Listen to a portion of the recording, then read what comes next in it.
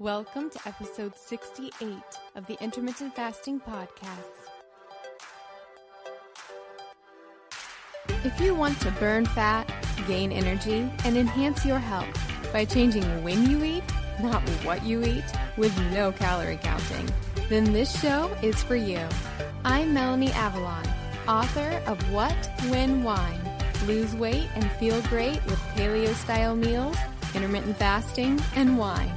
And I'm here with my co-host, Jen Stevens, author of Delay, Don't Deny, Living an Intermittent Fasting Lifestyle.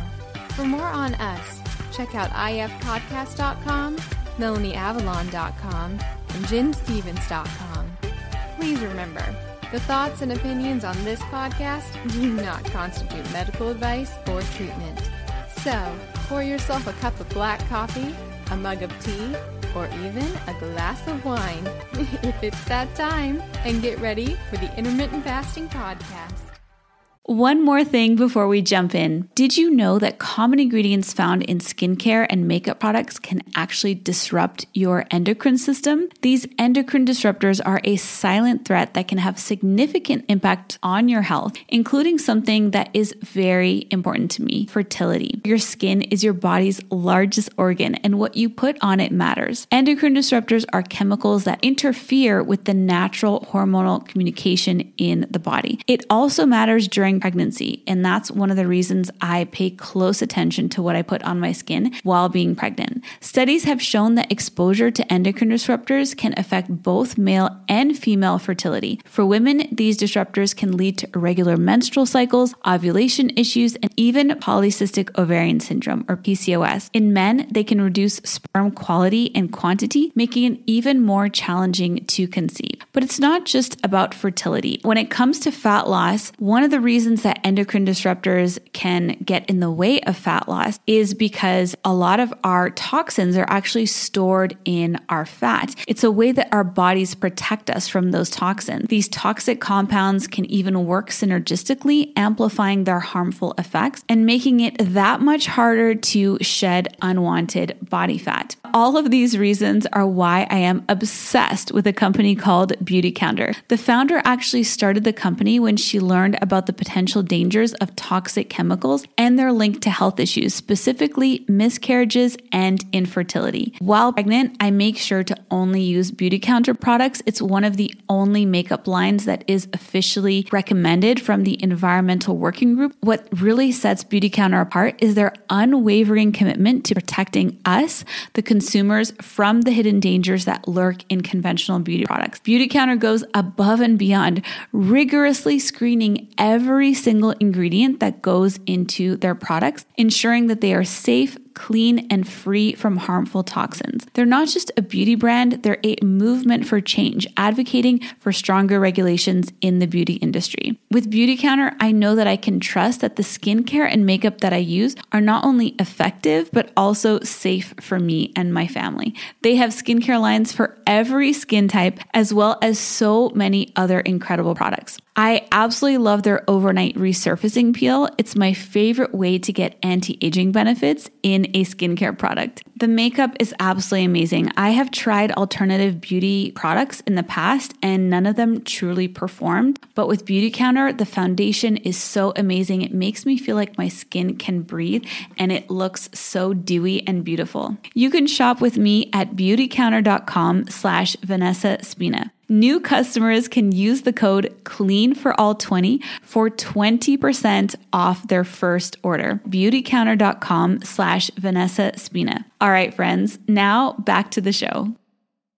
Hi, everybody, and welcome. This is episode number 68 of the Intermittent Fasting Podcast. I'm Melanie Avalon, and I'm here with Jen Stevens. Hi, everybody. And I'm not just here with Jen Stevens. We have a very special guest today. We're so excited to have him here. We have Dr. Ruscio. Am I saying it right, Dr.? Is it Ruscio or Ruscio? It's Ruscio. You nailed it. Dr. Ruscio. I should know that. I listen to your podcast all the time. We have him on the podcast, and I am just so honored, so excited to have you. Thank you for being here. Yeah, it's a pleasure to be here. So for listeners who aren't familiar with Dr. Ruscio, even though I imagine many of you are, and side note, we actually get a lot of questions to the podcast, and they'll often mention things that they heard on your podcast or in your book. So I know that a lot of listeners are familiar with you. But for those who are not, Dr. Ruscio, he's a superstar basically in the world of functional medicine, especially when it comes to gut health. He's just so amazing and knows so much about that. He's a doctor. He's also a clinical researcher involved in clinical studies. He hosts the Dr. Ruscio Radio podcast, which I listen to, I would say, every day, a little bit of it here and there. And then he also recently released the best-selling book, Healthy Gut, Healthy You, for really just tackling gut health through a really like a food-based approach rather than prescriptions and pills and all the things. And it's just really a wonderful foundation and a wonderful resource for people to have. So thank you, Dr. Ruscio, for being here with us today. Well, thank you. That's quite the intro. I'll try to live up to the expectation. Oh. You already have, I promise. To start things off, I'd love to hear a little bit about your background and how you came into functional medicine and just the whole thing.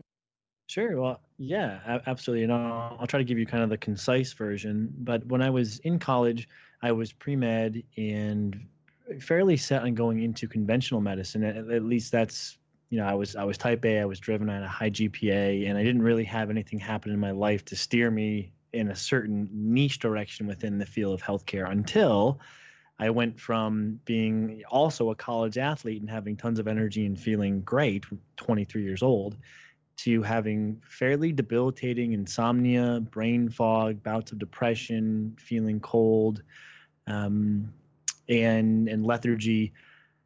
And I brought this to the attention of three conventional doctors, an internist, a GP, and a general practitioner, figuring, okay, this is what the field of medicine is for. And I didn't freak out, but I figured clearly there has to be something driving this. And again, this is what the doctors are for, and they'll figure it out. And unfortunately, none of them could find anything. And they all said, well, you have good blood sugar, good cholesterol, and body composition, and this is likely stress or something else. Now, the context is I was getting enough sleep. I was studying also fitness and nutrition, so I was eating really well, and I had a very balanced life in all those aspects.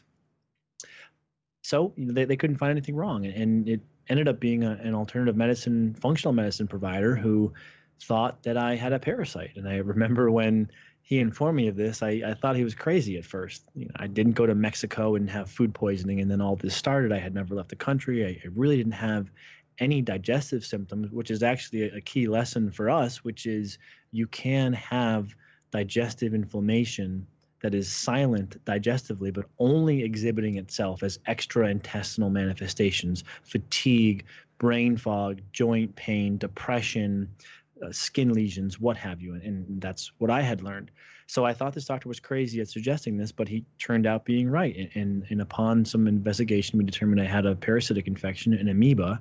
And that diverted my path into alternative and integrative medicine. But the important aspects of the backstory don't stop there, because then when I got into the field of integrative and alternative medicine, I didn't see the academic rigor that I gravitated to in the conventional medical field. And I felt like some aspects were way out over their skis, meaning they were making claims that weren't supported. They were making claims that seemed overzealous. And there certainly seemed to be a fair level of permeation of dogma into the field. And so there was some very good things, but there was also some things that I was cautious about. And these are the things now that I speak about in my writing, we're trying to investigate with our research, and I discuss in my podcast, which is essentially trying to be progressive, but also conservative and somewhat evidence-based, so that we can give people the most accurate recommendations, so we don't subject them to more excessive dietary restrictions than they need, more excessive testing than they need, or any other type of natural treatments that are in excess of what they need. So we can be practical, we can be precise,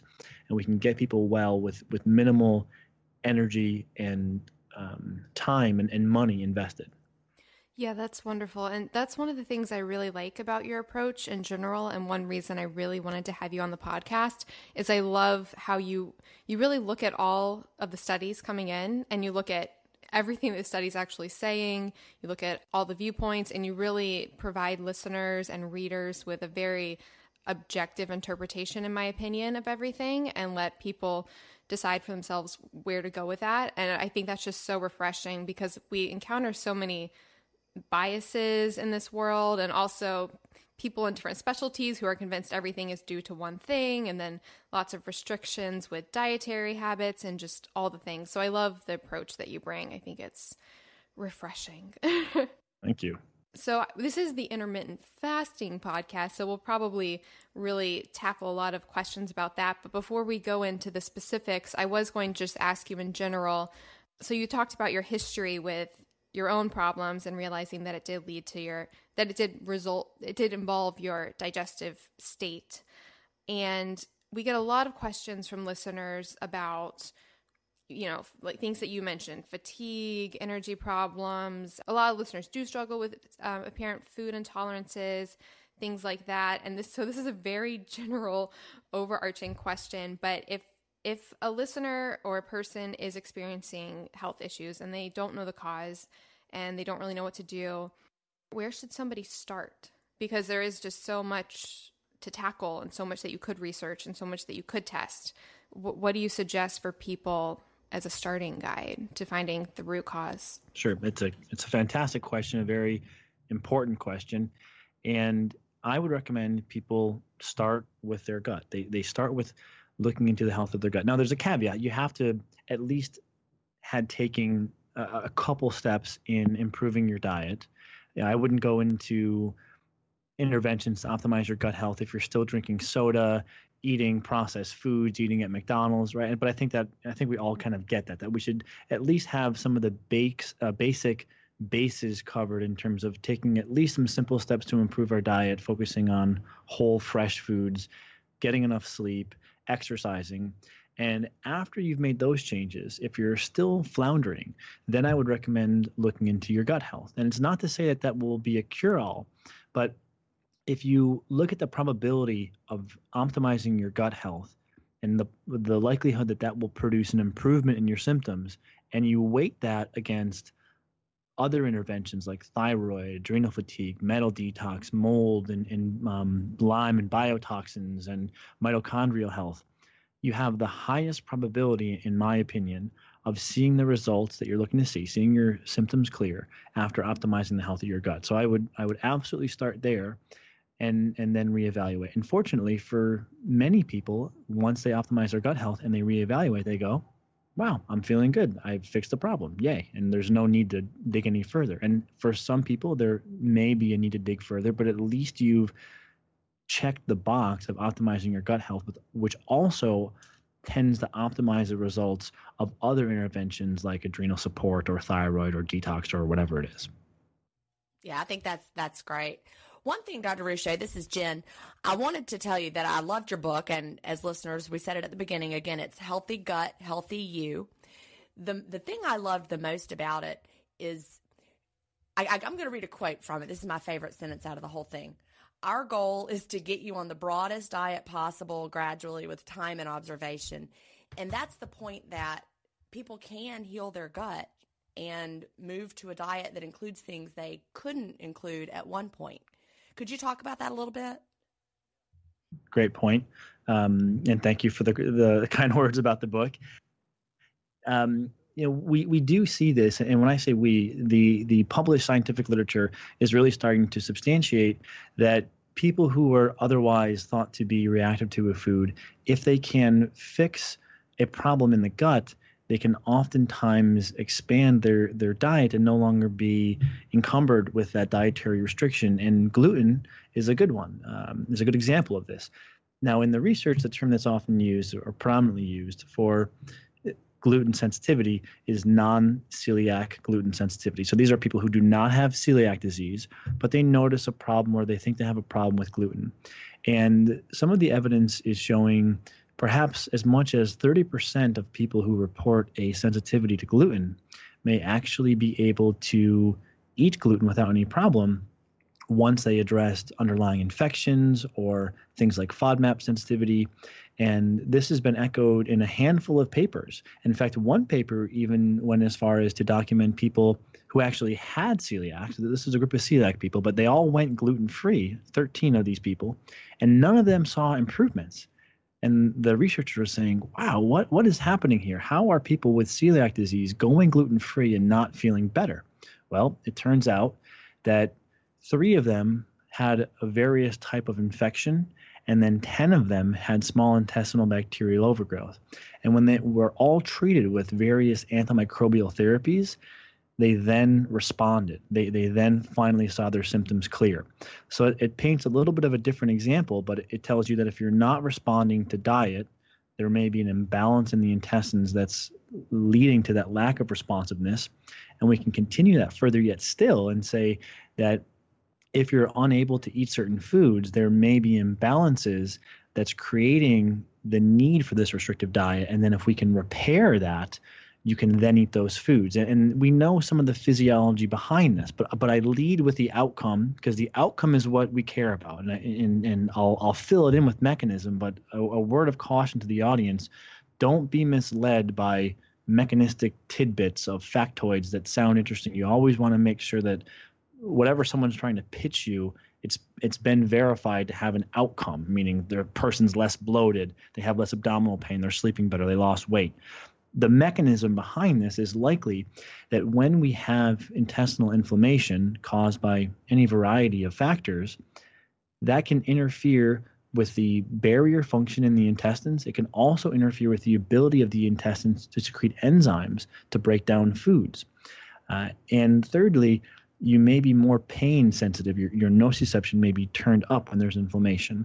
So we know that when we heal the intestines, you're less reactive from an immune perspective, from a gut barrier perspective, from a pain perspective, and also from the perspective of your intestines being able to secrete the enzymes needed to break down the food that you're trying to digest in the first place. So yes, if you fix your gut, you oftentimes can expand your diet and eat foods that you were otherwise unable to eat previously.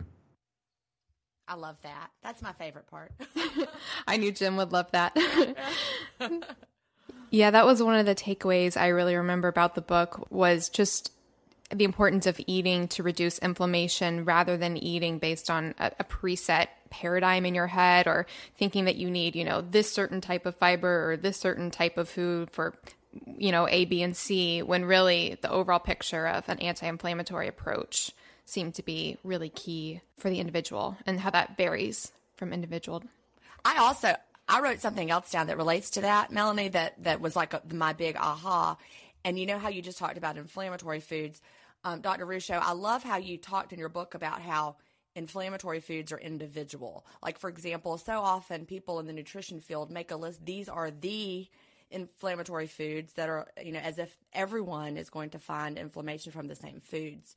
And I really loved in your book how you emphasized that everyone has to find their own inflammatory foods. Exactly. And I think that the low FODMAP diet is a really powerful example of how a food we all stereotype as quote unquote healthy may not be healthy for some people, or at least may not be healthy for some people initially.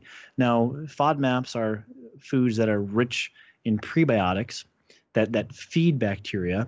And this isn't necessarily a good or a bad thing in isolation, but we do know that when people especially have pre-existing digestive symptoms, abdominal pain, bloating, and altered bowel function, whether that be constipation or diarrhea or an oscillation between the two, that they are oftentimes FODMAP sensitive.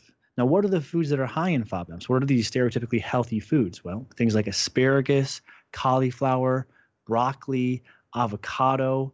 A lot of these foods, we would say, yes, those are very healthy for you. However, some preliminary evidence has shown that when reducing those foods, one will actually see less inflammation in the gut, less leaky gut, and a corresponding improvement in their digestive symptoms. So it's important not to pigeonhole yourself into thinking, well, I've got to do paleo and I've got to comply with these foods because these are the healthiest foods. Yes, there is data showing that a paleo diet can be health promoting, clearly, but it's not 100% of the time. So to your earlier comment about looking at the evidence from both sides in a broad perspective, we clearly see that various diets can be beneficial for different people with different situations. So what we want to do is not have a dietary camp that we're, ardently supporting, but we want to provide people with clues to help them navigate to the dietary camp that will work best in the end point of healing their gut, and then hopefully allowing them not to have to reside in one dietary camp and have the digestive resilience to be able to eat out of any dietary camp with minimal repercussion. Yeah, and speaking to that, like we got a question from a listener, Marique, and she wanted to know the workings of and the results of low FODMAP diets. She said, I never hear about FODMAPs. My doctor only gives the advice for medicine, no advice for intermittent fasting or FODMAPs. So I've been experimenting by myself. And then I do have a question. This is coming from me personally, because one reason I love everything that you research and talk about is because I do personally struggle with a lot of digestive problems ever since I had food poisoning quite a few years ago. Jen, on the other hand, has a resilient gut. I do. I'm so jealous. I'm so jealous. I get more on the struggle bus with everything. But I do have a question for you, Dr. Ruscio. This is me speaking. So, like for me personally, I do the best with low FODMAP. That's just what works really well for me. And I'm happy in that zone. If that's the case, like, do you think it's really necessary to broaden my diet even more and get to a place where I can eat, quote, all the things? Or is it okay if, you stay within a certain diet paradigm that does work for you, even if it's not as expansive? So it's kind of a flip side question, rather than Sure. You want your diet to be really broad. Is it okay though to be in a world that you feel safer? Maybe it's a mental thing. Well, technically, I don't think we know the answer to that specific question just yet, because what we would really need to fully and accurately answer that question is long-term data following people on a low FODMAP diet and tracking their outcomes. And when I say long-term, I would like to see a study between anywhere of 5 to 15 years. The maximum we have right now is about 2 to 2.5 years. That study has not shown any detriment. So that's what we can say from a published literature perspective. Now, we can speculate a little bit and draw some inferences based on what we do know. And based upon that, I don't see any compelling evidence, although I'm happy to change my opinion as the body of evidence here evolves. But I don't see any evidence that suggests that a restriction of FODMAPs in the longer term would have any deleterious health benefit when the person is clearly symptomatically benefiting. And so there's a weighing of pros and cons here that should be engaged in to help answer this question. So we know that when people have symptoms, they likely have underlying inflammation. And we know that that inflammation can be bad, and that inflammation often correlates with poor outcomes in the individual, whether that be time off of work due to the debilitation from the symptoms, or potentially even more severe things like development of certain cancers, although I think that may be a little bit more debatable. But bottom line, we know that inflammation in the gut is bad. And typically when people have symptoms, they have inflammation. So we have to juxtapose that against the observation of, well, the low FODMAP diet may decrease some bacterial populations like Bifidobacterium. And we think Bifidobacterium is health promoting. So wouldn't it be a bad idea to eat low FODMAP in the long term? Well, if we had to make a decision based upon a dwindling of Bifidobacterium or a lowering of inflammation, I'd say the greater good is served by eating a diet that reduces inflammation and also reduces your symptoms, right? That's probably one of the most important things for just day-to-day function.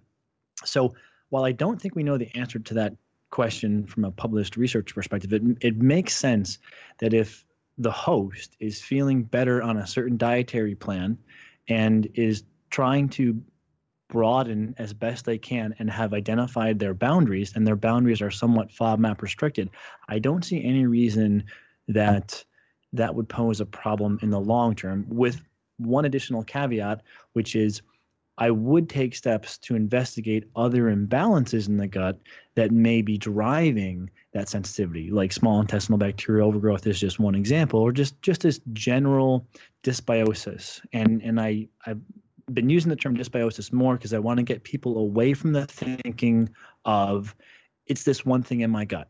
it is SIBO, it is Candida, it is H. pylori. When people come in doing that, they oftentimes get in their own way, because for everything that we can test, there's probably another thing that we can't test. And so what I don't want to do is just use the proxy of SIBO to represent some of the evidence showing that imbalances in the gut can lead to food reactivity. And then everyone rushes out and wants to do a SIBO test and a SIBO protocol, and then they miss the boat. They miss the broader perspective of trying to heal their gut holistically. So I know that's kind of a long answer to your question, but in short summary, I see no reason that would be a problem to follow low FODMAP in the longer term, as long as you try to eat the broadest diet that you can in conjunction with making sure you've investigated any other thwarting factors that may be driving the need to be FODMAP restricted. Yeah, I'm so glad you said that. I actually got the diagnosis of SIBO when I got that food poisoning about 4 or 5 years ago. And I think I did myself a lot of, I think I got too wrapped up in the label of SIBO, and I was convinced that everything was due to SIBO and everything that I was experiencing was that, and that I needed to always be in this, kill phase for SIBO. It can get overwhelming. So I definitely think that a broader picture is definitely more important. And we actually have a listener question about SIBO, and it also ties into intermittent fasting.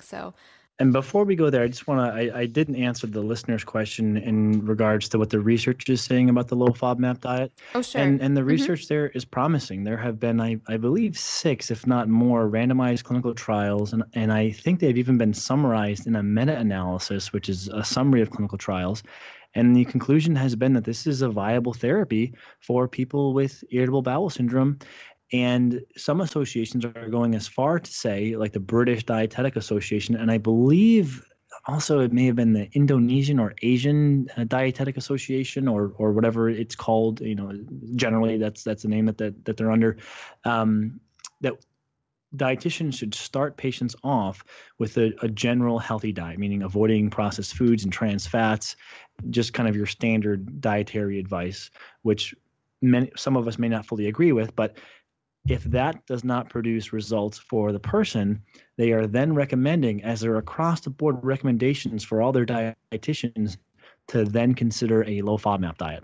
So it's permeating enough into the health medical community because the evidence is there. So yeah, I would say that there's definitely some very promising literature there, and a well-informed gastroenterologist should at least entertain the idea of a low FODMAP diet, because there's enough evidence to really support that.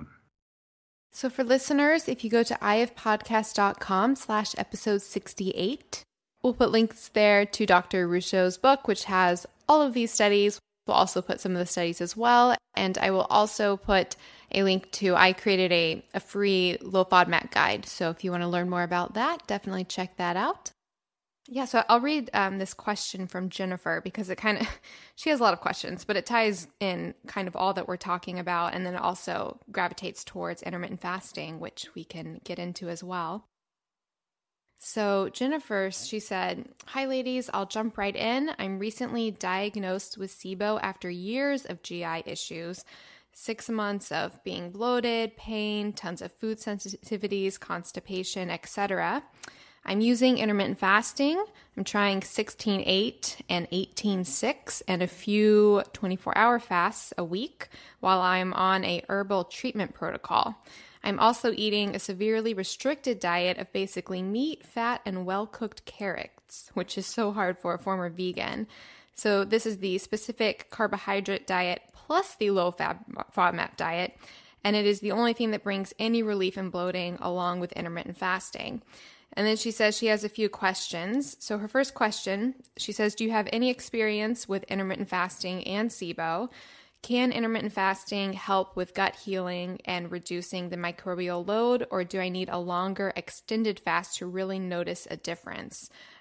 She says that her naturopath recommended an elemental diet for 2 to 3 weeks, which is an all liquid diet basically, and but she's not crazy about the sugars and the ingredients. So her first question, she wants to know about intermittent fasting and SIBO, and I will clarify just for listeners. So small intestinal bacterial overgrowth, it's it's what it sounds like. It's basically where there is an overgrowth of bacteria in the small intestine, which compared to the large intestine should be relatively sterile in comparison. And it does create a lot of GI distress for a lot of people. So Jennifer, it sounds like she's on a very restricted diet because it does help her bloating. She's doing intermittent fasting because it helps her bloating.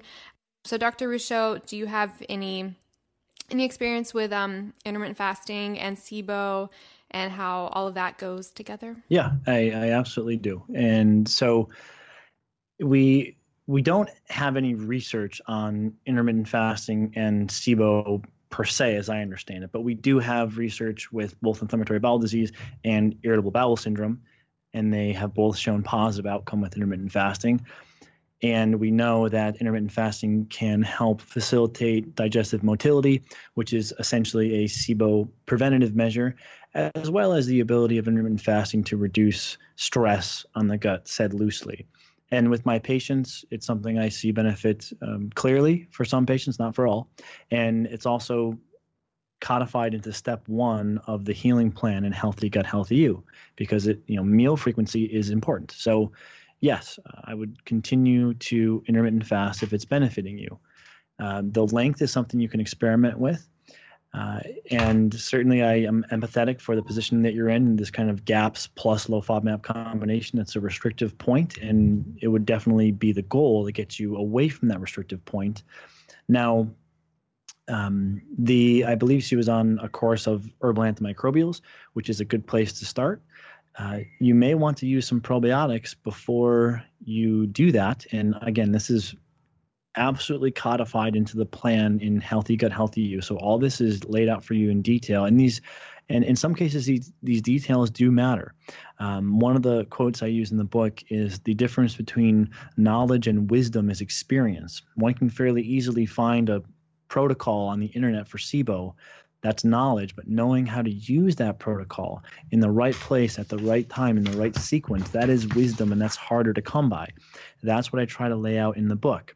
So the reason why probiotics may be a good idea first is because probiotics have been shown, according to one meta-analysis, very high-level scientific evidence, to decontaminate the small intestine of small intestinal bacterial overgrowth, in addition to being broadly antimicrobial, meaning if you also have some candida that wasn't found, or some H. pylori that wasn't found, or some blastocystis hominis that wasn't found on testing, the probiotics can start shifting the tide in that positive direction, as well as reducing leaky gut.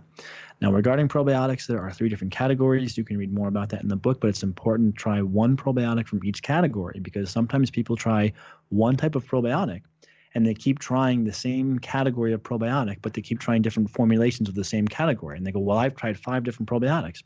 Yes, but you've tried the same category time and time again. You haven't used a different category of probiotics. So that can be a key thing to piece together. Not everyone will have a positive reaction to probiotics, but I do think it is the majority. In the SIBO community, unfortunately, some of the experts in the SIBO community have an anti-probiotic opinion, which I think is totally against what the preponderance of the evidence shows, and I think actually is doing more harm than it is good. And unfortunately, this is an example of where the expert opinion is at odds with what the literature actually shows. And I can tell you that clearly there are patients. We've written up, I think, at least 3 case studies of patients who have done testing and come back positive with either SIBO or Candida or something like that, and we did not need to treat their lab results because we had put them on a good probiotic protocol ahead of time, and by the time we saw them at their follow-up visit to interpret their lab results, their symptoms were gone from the probiotic protocol. Oh, that's great.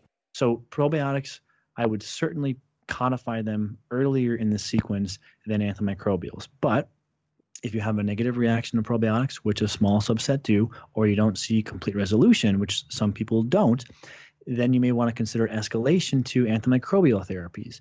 Now, within antimicrobial therapies, there's herbals and there's pharmaceuticals, and there's some nuances with the herbals, and you can also escalate the effectiveness of the herbals, at least according to some preliminary data that was conducted at our office and is currently being drawn up for publication, with the addition of antibiofilm agents, which may help clear stubborn cases. And only then would I recommend considering escalating to an elemental diet. Now, yes, the elemental diets do contain some sugars. I would throw everything out the window in terms of what you think you know about what is good and bad, and I would quite simply just try the therapy. Because what you don't want to do is learn enough to talk yourself out of a therapy. And I see that somewhat frequently, right? So people think, well, oh, there's maltodextrin in here, and I have to have a 4-minute conversation with them, convincing them that it's okay. They come back after a week on the elemental diet, and they feel incredibly better. Now, does that happen all the time? No. But the point I'm making is, don't take a little bit of knowledge and use that to convince yourself not to do something, as long as you're working with someone whose approach you have confidence in. So yes, there are some unfavorable things in some of the elemental diet formulas. They are higher in sugar, but for some people, these can be very, very helpful. And we have recently released our own version of an elemental diet known as the Elemental Heal, which is actually quite palatable and works very well. So that would be something that you could escalate further yet still too. And then some people need a combination of the elemental diet in small doses in a longer term, along with a little touch of a light dusting of antimicrobials. And that's also kind of codified into the approach in the book. And I don't mean to keep referring back to that protocol, but what I can tell you is some of what I just outlined is a difference between people who have seen 5 doctors and then they come in to see us and succeed and fail. It's some of those small modifications to the protocol that allow people to succeed. So I know it's kind of a lot, and there's a lot in the book for you to work through, but those are all some things to consider in that situation. Hi friends! We're super excited to announce that today's episode is sponsored by Kettle and Fire Bone Broth. If you're interested in gut health, which you might be since you're listening to this episode with Dr. Ruscio, bone broth can basically be your best friend. It's super rich in gut healing nutrients like collagen, protein, and minerals, which all come from the bones. And while you can totally make your own bone broth, sometimes you just want some that's already made. And we do often get requests from listeners about what brand of bone broth they can buy that is already made. Unfortunately, most of the commercial bone broths that you're going to find today are super processed. They come from conventionally raised livestock, and they're often full of additives, which actually makes the bone broth potentially more inflammatory than healing. But thankfully, we did some research and we can wholeheartedly recommend Kettle and Fire bone broth. They make it with 100% organic, 100% grass-fed bones, and it's also shelf-stable with absolutely no preservatives, which is amazing. And speaking of, Dr. Ruscio actually discusses bone broth in his book, Healthy Gut, Healthy You. So if you are looking for some awesome, ready-made, delicious bone broth, definitely check out Kettle and Fire. And guess what? Because they're sponsoring this episode, they are actually doing something amazing for our listeners. They are providing a 10% discount. So you can check out the show notes for the link, or you can go to kettleandfire.com/ifpodcast and you will get your 10% discount. Okie dokie, back to the show. You know, you mentioned someone may have seen a bunch of doctors and not had success. How can someone have their best chance of finding a doctor like you who could guide them through this process, you know, that's knowledgeable? Do you have any advice for people who are looking? Because I know that's something we hear a lot, that they're frustrated by what they hear from different doctors. So you're saying that people don't like what they're hearing when they're trying to vet a doctor, or they just... Well, I think people have a hard time finding a doctor that's going to be able to walk them through a protocol such as yours and help them to heal, that sort of thing. We did do a podcast that's fully transcribed entitled something along the lines of how to find a good functional medicine provider. And it was about 30 minutes in duration. So there's a lot of things that I lay out. So people may want to go to our homepage and go to our search box and type in how to find a good, that may be enough. And then if you don't find it with how to find a good term, type in how to find a good functional medicine provider. But it can be challenging, but there are some things that you want to look for. There are some easy giveaways that this person may not be a good fit. And those are things that indicate rigidity and dogma. So if in your investigation or with what you read from them or listen to or watch, if they seem to make a lot of absolute claims, a lot of strong claims, then I would be very cautious because, and as I also quote in the book, I'm a strong believer that dogmatism can only exist in the presence of ignorance. So someone can only be really hard-headed and fervently believing in a position if they're ignorant to the contradictory information that does not support their position. So essentially what I'm saying is the more someone knows about something, the less strongly they make certain claims. So look for that strong kind of language, that absolutist thinking, everyone has to be gluten-free forever, or everyone has a parasite, or these kind of strong absolute claims. Look for someone who's a little bit more measured and cautious, and you can tell they're being very careful with what they say.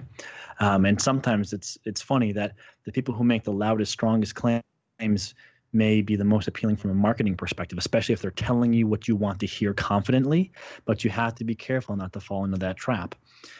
Also, look at someone's billing structure. This is not an absolute rule, and I do think there are some exceptions, especially if it's a nutritionist who's offering like a package of coaching. But more so with doctors, if they're doing these bundles of all your visits and lab tests in this one $5,000, $6,000 bundle, usually what happens there is you have a model and they try to cram the person into the model rather than making the model adaptable to the patient's needs.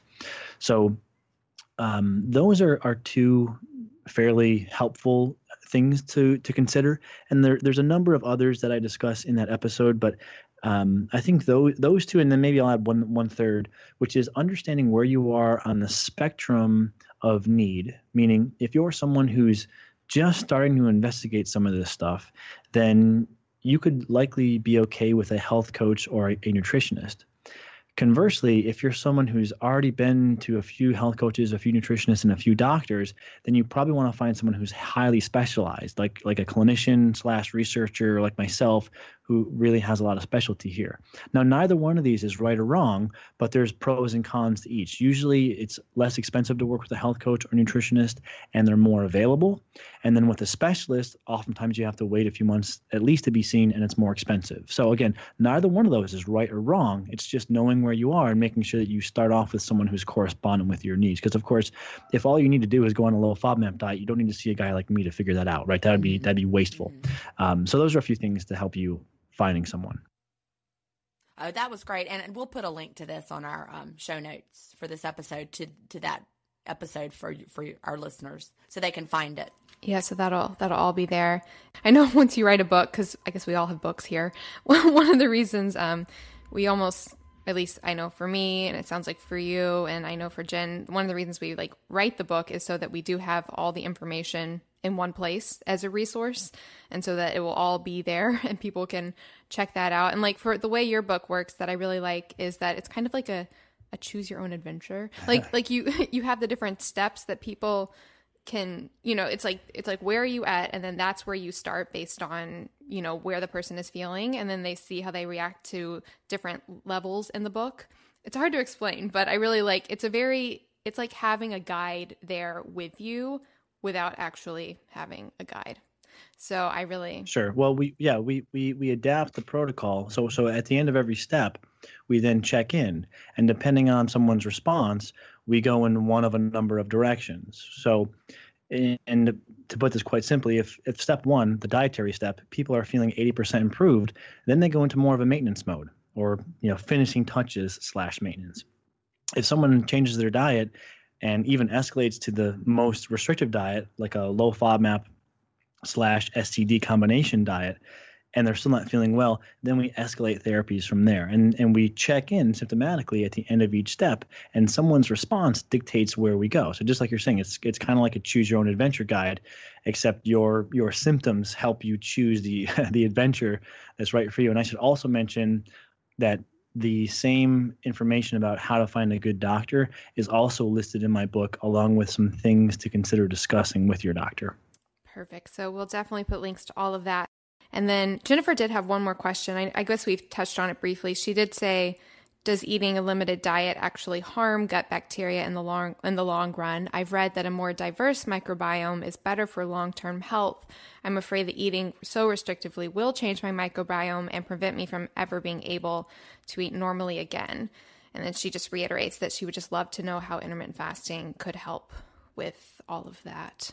So kind of coming back to my earlier answer on this is I would look at the health of the host as the primary barometer of if you should or should not do what you're doing. And this is a good example of where a little knowledge is enough to get you to doubt what you're doing. And regarding diversity, we are still very early in our understanding of diversity. One of the things that I outlined quite meticulously in the book is that the health of the host is a main driver of diversity. And so this is evidenced by the fact that people who exercise, who are sedentary and then start exercising, have healthier microbiotas. People who don't sleep well and or have a time zone change or a circadian disruption have less healthy microbiomes.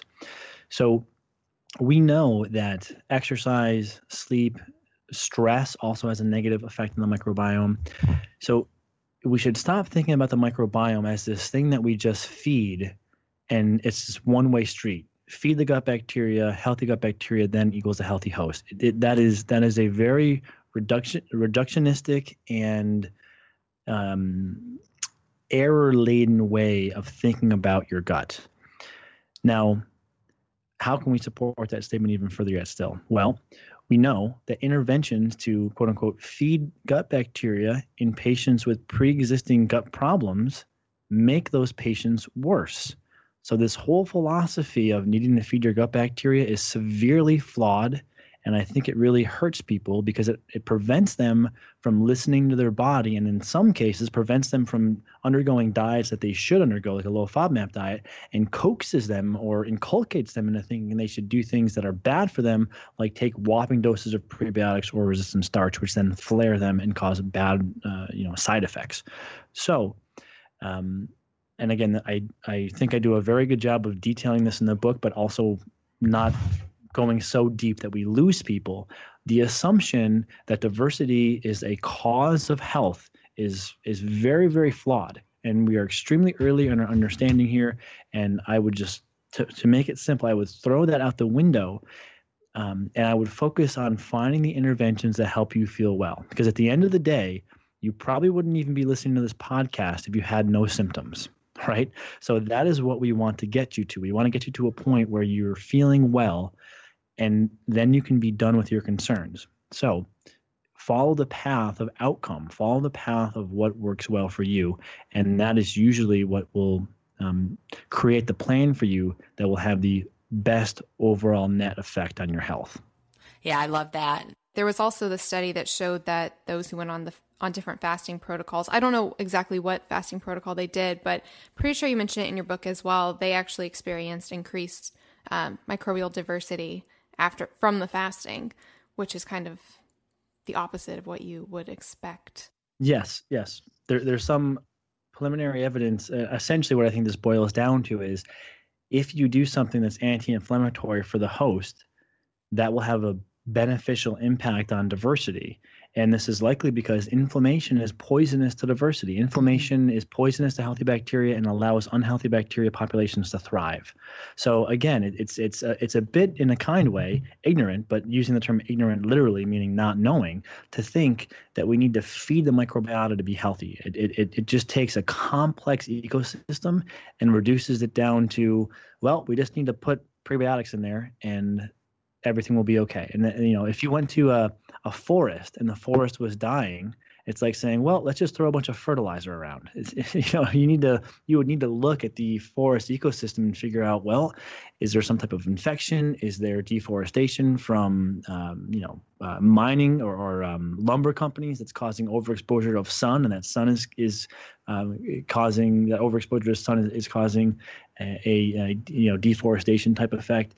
Is there a drought? You have to look at the environment holistically. So just thinking you can throw fertilizer into a infinitely complex ecosystem and have a beneficial effect is really, it's actually a very reductionistic medical-like way of thinking. We're doing it in the guise of this holistic paradigm, but it's actually a very reductionistic way of thinking about things.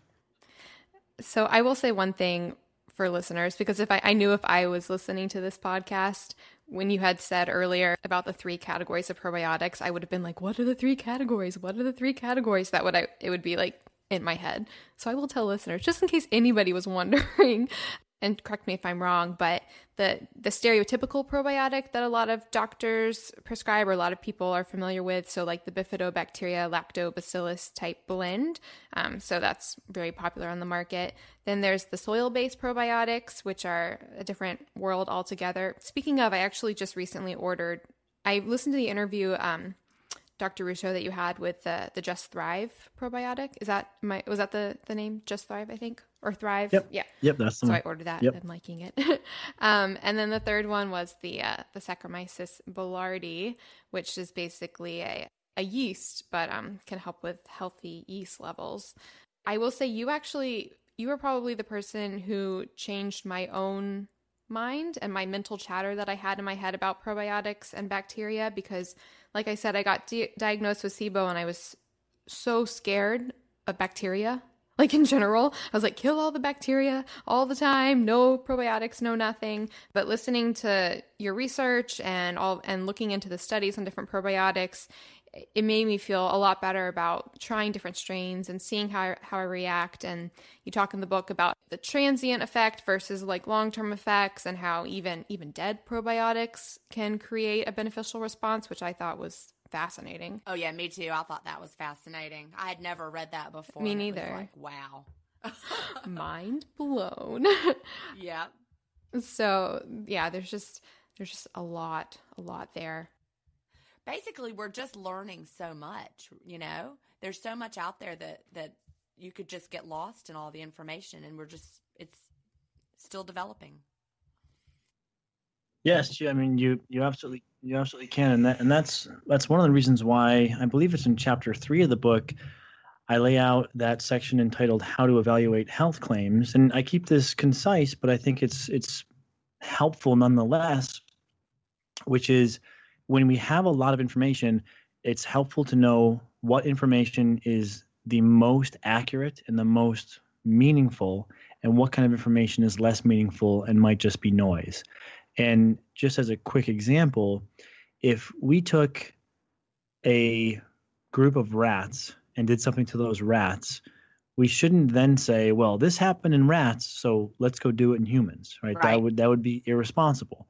Yet you will see all the time on the internet people marketing their products or services or philosophies based upon animal model evidence, which is just, I find it abhorrent because it's just so misleading and intellectually dishonest. Now, what we want to do is we took a group of 30 patients with IBS or with SIBO or with general digestive symptoms, and then half of them got placebo and the other half got treatment X. And here's what happened, right? If it was a successful outcome, then we can say, okay, treatment X is something to consider. Now, you still need to know when to do that in the greater sequence, but at least we now have something valuable to take away.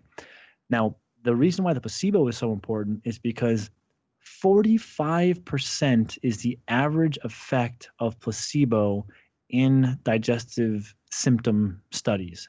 Wow. And these are in studies where the researchers are trying to design out of the study any impact from placebo. So it's very, very important that we have placebo controlled, because if you tell someone, I'm going to give you this and it's going to make you better, they will probably tell you a few weeks later, yeah, I feel better. Right. So it's very important to look at placebo. And this is, I make this parallel regarding gluten digesting enzymes, where the evidence showing benefit from gluten digestive enzymes is quite weak. However, you can go on Amazon and read reviews about gluten digesting enzymes, and people are raving about it, right? And so you have to be careful, because we are creatures of habit, and we are very easily influenced by what we see other people doing, right? So if we hear everyone raving over a product and we go and try that product, we have an extremely high probability that we will be placeboed into thinking that product is helping us. Now, I'm not necessarily against the placebo, right? I think we can use the placebo effect in a responsible way, but if we're using the placebo effect to make someone more afraid of a food that they don't need to be afraid of, and spending $100 a month on a supplement that's doing nothing, then I think that is irresponsible use of the placebo effect. So for all those reasons, it's really important to know what type of evidence to look at, because you're right, there's there's so much evidence out there. And if you don't have some kind of system for just, filtering out the low level evidence and focusing on the high level evidence, you'll get lost. Absolutely. So maybe if you're trying a dietary approach or something, you should only Google, I mean, this would be a bias, but only Google the benefits of it. You'll probably, if you want to benefit from it, like don't Google the negative effects. I know that's not a good approach, but no, that would be using the placebo effect in a healthy way, I suppose. Or it's like the study where even the people who knew they were receiving placebo would see beneficial effects from placebo. Right. Yes, there have been a number of studies that have found that same thing. And so, yeah, this is why controlling for the placebo in a placebo-controlled trial is important, because, if you give people encapsulated anything and tell them your bloating is going to get better, even if there's nothing in that pill, people will tend to report a reduction in their bloating. So we have to factor it against placebo, and that's why I hold the standard of evidence that we review in the book to a high standard, just so we don't make that mistake. Yeah, that's great. So just in general, to just touch on the topic of our podcast, what are your immediate go-to thoughts about intermittent fasting and how it affects gut health? And like, just what's your go-to, your first thought when you say, can intermittent fasting benefit gut health? Because we do get a lot of just general questions like that. Yes, I mean it can, and then this is why it's organized into step 1 of the healing protocol in the book, meal frequency, which includes potentially intermittent fasting. And like I mentioned earlier, we have some published evidence that supports the beneficial effect of fasting on the gut, and not only gut, but also there may be some metabolic benefit and some neurological benefit. Certainly, fasting is something to consider as a foundational factor in optimizing one's gut health. Now, it's not going to work for everyone, and there is a subset of people that should be cautious, and these are people who exhibit burnout-like symptoms. They're overworked, they're overstressed, they're not sleeping well, they're exercising a lot, especially people who are underweight. They may want to be more careful. It's not to say that they may not benefit, but one of the things we should factor in is how much stress is that biological system under, because fasting, albeit health promoting, is a health promoting stressor. And so stressors are helpful only if the body can recover from them. Exercise is a health promoting stressor, but not if you overexercise. Then it can actually weaken the system. So you have to look at the context of the individual, and I'm just a little bit more cautious with people who are underweight, very fatigued, not sleeping well, having brain fog, dependent upon stimulants, exercising a lot, stressed, things like that. So you could still run an experiment to see if it helps you, but just go into it being cognizant that I may not do well on this, and if I give it a deserving trial and I'm reacting negatively, I won't keep beating my head against the wall with intermittent fasting because I heard it's good for you, and I'll move on to something else. Yeah, I think that's a great point. I want to read one more quote from your book, which is actually maybe my favorite quote, actually, even though I said the other one was. You said, the most powerful thing you can do to improve your health is to learn to listen to your own body and stop listening to everyone else. And I think that's profound. And if everyone could just, proceed from that space, I think we'd all be in a better spot instead of trying to look for the miracle one cure-all that's out there. And I know a lot of us have done that over the years, but instead learn to trust the wisdom of your own body and how something makes you feel. And do you feel better when you're doing it, or do you feel worse? And that can guide you. Exactly. And that's actually, I think, a fairly defensible statement to make scientifically. And the reason I say that is because we know that for any given condition, there's a number of different interventions that may work. But none of those interventions will work 100% of the time. So by listening to your body, you're just, picture in front of you this menu of options. I'm bloated. Just as an example, this could apply to anything. It could apply to joint pain, diarrhea, constipation, SIBO, whatever. And there's a menu of options in front of you. The research, and all the different things in the menu are research studies showing a positive effect on the condition that you're struggling with. But no one of those menu items is guaranteed to work for you. So how can you figure out what menu item to select? You can listen to your own body's experience as you try a couple different bites from each of these dishes on the menu, and then settle on the item that works best for you.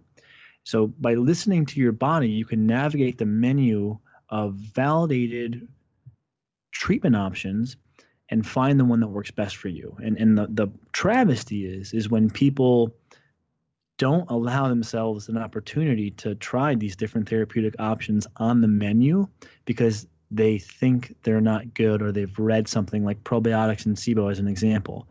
I can't tell you the number of patients who don't need to do anything other than take probiotics for their SIBO. But many of them come in indoctrinated into thinking that they can never take a probiotic because they have SIBO and they haven't tried that item on the menu because of that. So it's important, as you're saying, absolutely to listen to your body. It'll oftentimes get you to the treatment that works for you faster. Perfect. Absolutely love that. And I will ask, when we are trying different approaches and seeing how we react, how long do we need to give any specific approach before we evaluate it? Because I know we can react or feel different effects from different things, maybe, immediately or a few days later. So how long do you suggest that listeners, if they're trying different dietary approaches or trying probiotics or trying different things, how long do they commit to each different thing before they move on?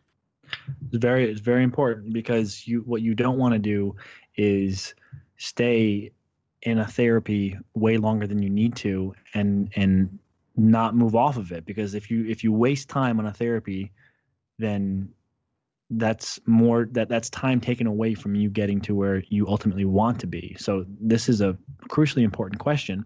The fastest people tend to respond, and these are just rough approximations, but the fastest that people tend to respond is within a couple days. So 2, 3, 4 days. Wow, I'm already feeling better. Are you totally healed and at 100%? No, but you're at least able to say, yeah, I'm clearly feeling different. I'm clearly feeling better. And the longest it may take is, about, roughly speaking, by 2 to 3 weeks. If you're not able to say, yeah, I'm feeling better, then that may not be the optimal treatment for an individual. And there's maybe 1 or 2 exceptions to that. And that's for antimicrobials. Sometimes when people are on antimicrobials, they feel neutral, maybe a little bit worse. And what I think happens here is the antimicrobials are having a positive effect on the microbiota, but at the same time, they're a little bit irritating to the gut. And so you're seeing some immediate irritation response that's masking the benefit. And that benefit does not become revealed until someone finishes the antimicrobial protocol, and therefore the irritant is now gone, and the beneficial effect underneath the surface on the microbiota can now manifest symptomatically. So sometimes what happens is people feel about the same, maybe a little worse on antimicrobials, but when they then finish the protocol, they start feeling better. Now, be careful that if, I said, and I'm very careful in the language I use there, people feel a little bit worse. All right, a little bit worse may denote an irritation reaction. Feeling a lot worse may indicate a intolerance reaction. So we don't want to just say, well, I'm feeling terrible, so I'm just going to push through. If you're feeling really bad, then you may have crossed the threshold of being a little bit irritated by an item to this item is not a good idea and we need to try a different option. So just bear that in mind. All right. Well, thank you so much for that. So I do have one more question. This is more a mental thing. It's more of an overview and a general question, but how do you feel about people and the relationship to food? We get a lot of questions from listeners who just struggle with food. I mean, it's the reason that we have this whole podcast, that we have intermittent fasting. Oftentimes, is just people struggle so much with food today, especially with how it's processed. It can be addictive. So whether it's fear of food or thoughts of binging with food or restriction with food, do you have any advice for people just dealing with their relationship with food in a healthy a healthy way? I do. I think a foundational point here is having a well-crafted education on food, because sometimes someone's tenuous relationship with food is due to a hysterical or a absolutist or a fear-mongering or alarmist, whatever you want to call it, perspective on the food that they've obtained from whoever they're learning about the food from. So a great example of this is gluten. There are some people on the internet who are taking way too extreme of a position on gluten. Now, one of the first things I recommend across the board people do is a gluten elimination. So I'm on the side of eliminating gluten. But what I'm not on the side of is indoctrinating people into thinking that 100% of the population has to avoid gluten 100% of the time. This is not true. This is not what the evidence shows. And the pernicious effect of this is that when we coax people into thinking that they need to avoid gluten all the time, the people who are disturbed by this are the people who don't need to avoid gluten. And they may have other food sensitivities that are legitimately important for them to avoid. So now we've made their life more difficult because they not only have to avoid the food group that they react negatively to, but they also have to avoid gluten. And they're only avoiding gluten on blind faith. And we've published, I believe, 2 case studies on not formally on our website of people who started bringing some grains and even some gluten into their diet, and they felt a lot better. And it's very interesting to see how some people have a hard time and want to fight me on that. After someone's clearly gone through a gluten elimination and reintroduction and noticed no problem with it and may actually even feel a little bit better, and certainly has this heavy weight of fear regarding eating out and social functions lifted off of them once they're no longer encumbered by the avoid gluten all the time recommendation. So part of this is driven by who is educating you. And I would be very cautious with anyone who tells you can never have any gluten. There may be some very helpful things in their message, so pick and choose, but I've clearly seen some patients who get too wrapped up about avoiding foods, one of which is gluten, and that is actually having a measurable negative impact on their health because they are now constantly in fear. Oh, I got invited to go out on Tuesday night, but I'm not sure if I want to go because they're going to eat here, and I don't think they have a gluten-free menu, and there might be something in the sauce, so I'm just not going to go out. And that is a travesty because we are so deprived in social interactions and community that is a devastating blow to most people. Now, if someone's qualified that they really have a problem with gluten and every time they eat it they react, you have my full support in avoiding gluten. But unfortunately, there's a fairly strong level of indoctrination. The best evidence that we have shows that 6, perhaps, and this is a bit inferential, but 16% of the population may have non-celiac gluten sensitivity. So that is something, and it's verifiable, and it's identifiable, and it's legitimate. But is that 100% of people? No. And the same thing occurs with FODMAPs. If you've done some reading and you've kind of gotten into the SIBO community, people will think they should never have any FODMAPs ever. That's not how this is designed to be. These diets are meant to be eliminations followed by reintroduction. And this is where you figure out what you can and what you can't eat. They are not meant to be elimination and inculcation, meaning that you never reintroduce the foods because you heard that this food might be bad some of the time. And so you avoid it forever on blind faith without figuring out if you can or cannot have it later on down the line once you've improved your gut health. So we kind of take the elimination part of elimination reintroduction diet and just focus on the elimination, and we forget about the reintroduction, which can be a huge disservice. And there are people walking around where this is the thing they need to change. And I tell this story all the time because this one was just so marked, of this very intelligent psychologist who came into my office, and she had seen a few other doctors, not gotten any results, and she came in with the attitude of, okay, this is the expert. I'm going to roll up our sleeves. We're going to dig in. We're going to figure this out. It's going to be cerebral and meticulous and intense. We're going to test. And And that's not what she got from me, because when I looked at everything, it was fairly evident that there was really nothing, quote unquote, wrong with her in terms of digestion, but that she was just getting so indoctrinated into this narrow paradigm of not being able to eat or do anything that she was literally having a psychosomatic manifestation of symptoms because her life had become so devoid of any joy and so encumbered by restriction.